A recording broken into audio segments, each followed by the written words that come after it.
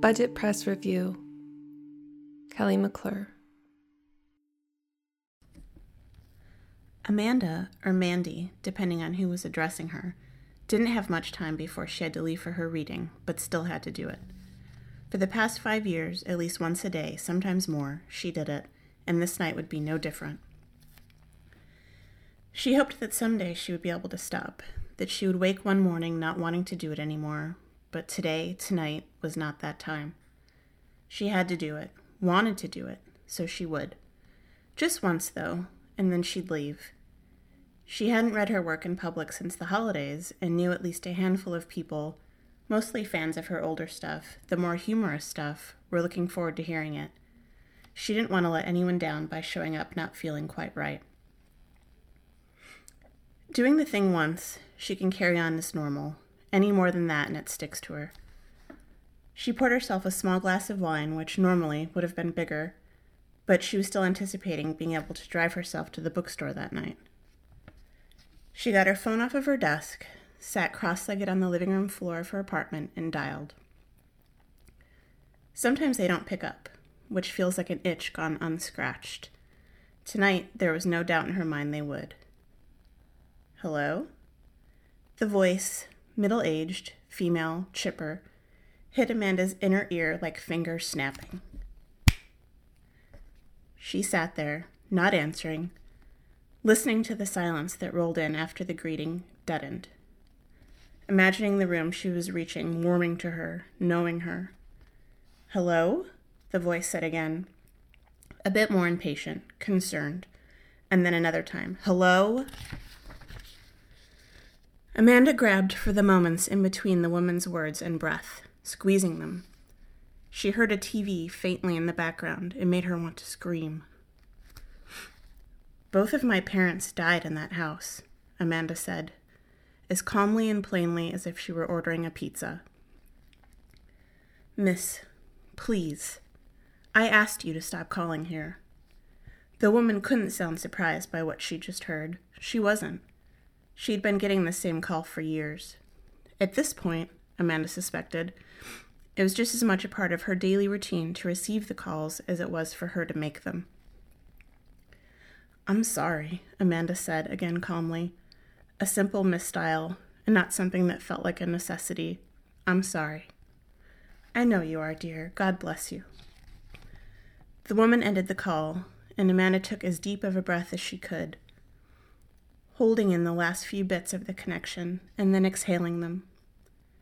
Sometimes she liked to imagine that doing so, in time, would transfer the air over there to the air in here, making her living room just a bit more full of that living room. She wanted to call again, but stopped herself. She was excited about the reading and was proud of herself for feeling so. She gathered up her bag, keys, notebook, and walked out, locking up safely behind her. Sitting behind the wheel of her car, she looked up at the dark, empty windows of her apartment, imagining that air, her home air, still inside. She touched her right here and put those fingers to her lips, that too. The drive to the bookstore was quick. She practiced the poem she was going to read as she drove. She said it out loud, letting the red and green lights of the road help to punctuate. This house is made of blood and bone. I will never die in a rental.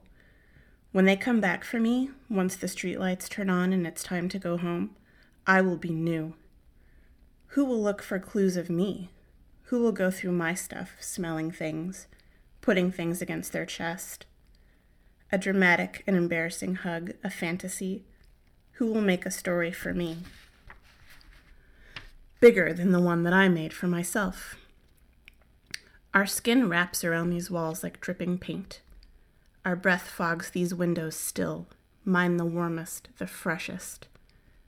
This house is made of blood and bone, and one day the salt of my body will get absorbed into it, hovering uncomfortably, poofy and anticipating. And after sun sets, when the outside heat loses its grip, I'll drop, fertilize the floorboards, and wait for my own tense fruits. there was this used bookstore in Riverside called Universal Books, and it was like it was a used bookstore, and I used to go in there and I would leave my budget press there for free, on the thing or whatever, and she had found it, and she had sent it to me, and she was still in high school, and she was just coming out. She was, right? She was coming into being a lesbian, and she was in this Riverside suburban, just nowhere land, Republican, right wing, whatever, right? And she was a poet, high school poet, coming into her own kind of lesbian, whatever. So she's perfect for Budget Press. Oh my God, you're perfect for the House of Man. You're perfect for Budget Press. Absolutely. And so we were all, I'm like, I don't know, I think I'm about 12 years older than her, or something like that. And she was the first person ever to act, who I didn't know, that just off the street submitted something to me. So just very special to Budget Press. Always very special, because she was the first, really, that wasn't just me publishing my friends. And her poetry was the poetry of, a teenage girl in high school. You know what I'm saying? But, Budget Press has always been, or was always about, I don't really even care if the poetry's that good or not, as long as I can relate to it and it speaks to me, as there's something in there that I can feel. And I'm not going to sit here and say that her poetry was, bad poetry. It wasn't. But it wasn't the poetry of a teenage girl. Yes, it was. But there was something in there, God, it's been a long time since I've actually read them. But there was a voice that wanted to be heard, that had something to say in a way that I understood, that I could get something from. And then so I published her, and she started, and she started hanging out, around the House of Men. Oh, that sounds like a mistake. No, it wasn't. It wasn't for her. For some people it was a mistake, including people who are dead. But for her it wasn't a mistake, because I know she had the biggest crush on Celeste, on Bob's wife, on Celeste, one of my roommates, one of the redheaded stripper girlfriends, who jumped in front of a train eventually. But, she had a big crush on Celeste, and Celeste was just Celeste, man. She was, and I can go on for an hour about Celeste, but she was a unique girl, man. And she wasn't someone that had a lot of filters. And she would tease Kelly, not nicely, or at least not in a way that a 16-year-old girl who is, becoming, is realizing her lesbianism and is having this crush on this girl, on this gorgeous, unique, one-of-a-kind woman that Celeste was. And Celeste would just like tease her. And she would be upset, and like me and Pat and Bob, we'd all just be like, something? That's just Celeste. Okay. And you either accept it or you just don't. And either you get it or you don't. And that's just Celeste, how Celeste is. And you can't tell Celeste what to do. You can't control Celeste. That's just who she is. And, and I'll always remember that.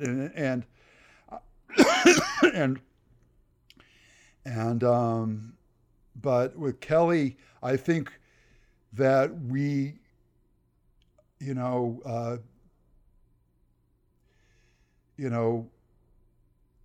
And now you could talk to her about it, and I could be wrong, but I think that we provided for a short period of her youth a place where, yeah, we know you're a freak and we don't care. Jesse kicked open the battered door to his trailer and released a tremendous burp into the crisp morning air. To further punctuate the matter, he arched a yellowed meteor of phlegm into a rusty coffee can, mixed in with other miscellaneous trash out front, which landed with a satisfying splat. Surveying the landscape in front of him while pulling on his hat, he mentally organized what would become the rest of his day. Not a particularly smart man, nor a clever man, Jesse prided himself on having a wide array of interests, ranging from practical to terrifying. A rancher by necessity, he was hired seasonally to maintain the cattle range of one Edward Lower, a crusty cuss from Alabama who fell into ownership of family land in Houston when the powers that be couldn't locate anyone better in the bloodline to give it to. For the most part, Lower left Jesse alone to do the tedious, brainless work required in keeping cows from wandering off to die in the elements or of dehydration, as the only water available to them was the tank water that Jesse poured from barrels into various metal tanks spaced out on the property. It was long and lonely work, but it paid decent and gave him a place to stay for nearly half of the year. The good and bad thing about solitary work of this nature is that it allows for a great deal of free time. In Jesse's case, free time could only lead to thinking, which was something he preferred not to do, if he could help it. Some people have good thoughts and happy memories that they enjoy rolling around in their mind like you'd roll around good whiskey in your mouth before you swallow it. Jesse's thoughts have never been of this sort, and he'd much rather keep them at bay, or spit them out as they came like he does with his smoker's phlegm into the coffee can. What he's found works best is to just keep busy. Working himself to the point of exhaustion would allow for him to sleep much easier at night, and when that didn't work, well, there was always booze. But there was only so much of that to go around, and the two guys who dropped off supplies once a month made it clear that liquor could not be added to the list. Grabbing his clipboard and counter clicker, he set out on foot to get a start on the day's task that ate up the most amount of time, counting cows. Lower meant nothing to him when it came to being a man, or a human, or a property owner, but he signed his check at the end of the season, so for 5 months out of the year he was God. There was one thing Lower cared about, and one thing only, having as many cows at the end of that season as he did going into it. So Jesse counted them twice, every day, checking their ear tags by hand against the range's master sheet, a process which took about 4 hours. After this was done, he filled their water tanks, using a 20 times bought and resold forklift, dumped cow mix into the wall of troughs along the property line, and then the rest of the evening was his to do with as he pleases. The property line where the cows all met up to eat was near both a country road as well as remote Amtrak rails.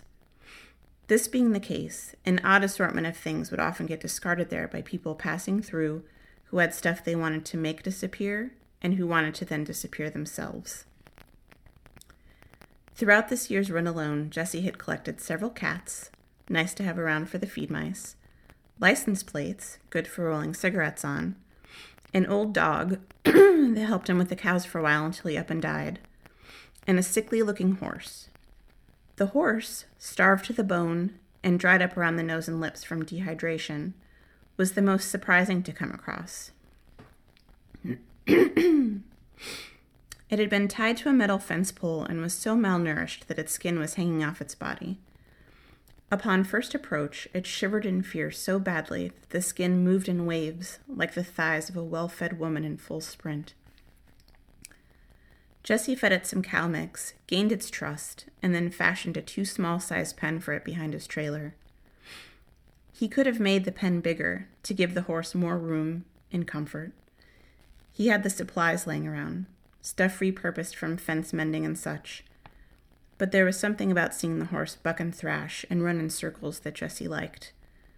Sometimes late at night, when it had become clear that sleep wasn't a possibility, He'd walk out to the pen in only his undershorts and stare at the poor horse. The healthier he got, the more panicked he got, and there was a look in his eye that suggested he knew he would have been better off left tied to that fence pole where he was found. Things went on like this for a while. The cows, the counting, the feeding, Jesse's private time. No one day particularly stood out from the other for many weeks. So much so that he lost track of time completely and got caught off guard by the two supply delivery men making their monthly drop-off. The men, Juan and Billy, were used to Jesse eagerly waiting for them outside his trailer door, but on this particular evening they had to go looking for him. There were not that many places on the property for a person to be. Aside from the trailer and horse pen they saw he had made behind it, there was nothing but flat, dry land and a shed for the storing of cow feed, water tanks, and maintenance gear. Figuring this was the only place Jesse could be, they walked towards it. Opening the door to the shed, they were immediately struck with every possible smell that could be associated with cats. Cat pee, cat poop, and cat death. Jesse stood at the back of the room facing a workbench and was so occupied with whatever it was he was in the middle of that he didn't hear them in the room at all. When Juan touched his shoulder to get his attention, he jerked with such alarm that what he was holding in his hand flew out and hit Juan's shoulder. Looking down, Juan saw a severed cat leg plop to the floor. There was blood on his shirt from where it had hit him. Both he and Billy backed out the door, with Jesse staring blankly at them the whole way. Just before they shut the shed door and made a run for their truck, they saw Jesse turn back to his workbench, his right elbow moving back and forth in a sawing motion. The next morning, before the sun was even out, there was a knock on the door from Edward Lower. There wasn't much conversation about what had obviously been relayed to him by Juan and Billy, but it was made clear that Jesse had until that afternoon to clear out. He was given his payment minus necessary cleaning costs for the shed.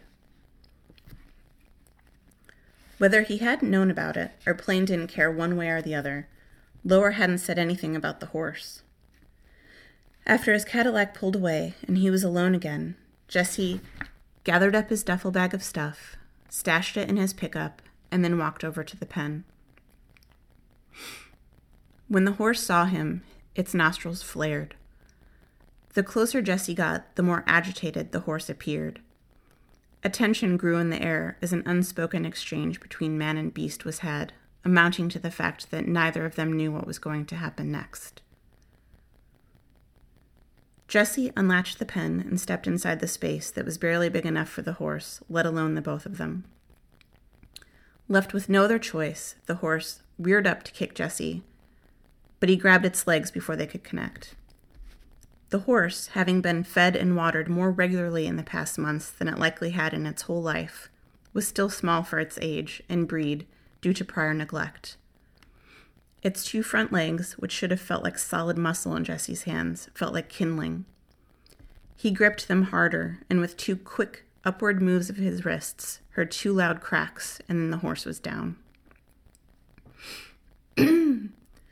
Jesse pulled the horse out of the pen. I'm going to start that over. Jesse pulled the horse out of the pen so he could have more room, and then began to throw punches into its side. He'd been fond of the punching bag at his old gym back a million lives ago, and noticed that the blows he was landing into the side of this dying animal felt similar. Well, aside from the boniness of it all. He kept hitting until he couldn't hit anymore, and that there was no distinguishing between the blood from his own hands and the blood now pouring from the side of the horse. Once a wound had been opened, he went from punching to grabbing and pulling, tearing chunks of the horse and the horse's entrails and flinging them wildly into the dirt all around him. When his arms and back tired from this, he allowed his eyes to focus. There was nothing left of the horse but a stain, and nothing left of his mind but a muffled buzz. Wiping his hands on his jeans and through his hair, Jesse looked up into the big sky above, not knowing what to do from there. He sat in the dirt next to the horse's head, shut its eyes, and then shut his own. she's just someone that I feel close to, and I mean, she means a lot to me, and so I'm proud of her, anyway, so that's Kelly, and I think that her stories, her fiction, I think they're fucking really good. You can find Kelly on Instagram and Twitter at Wolfie Vibes. That's at WOLFIEVIBES.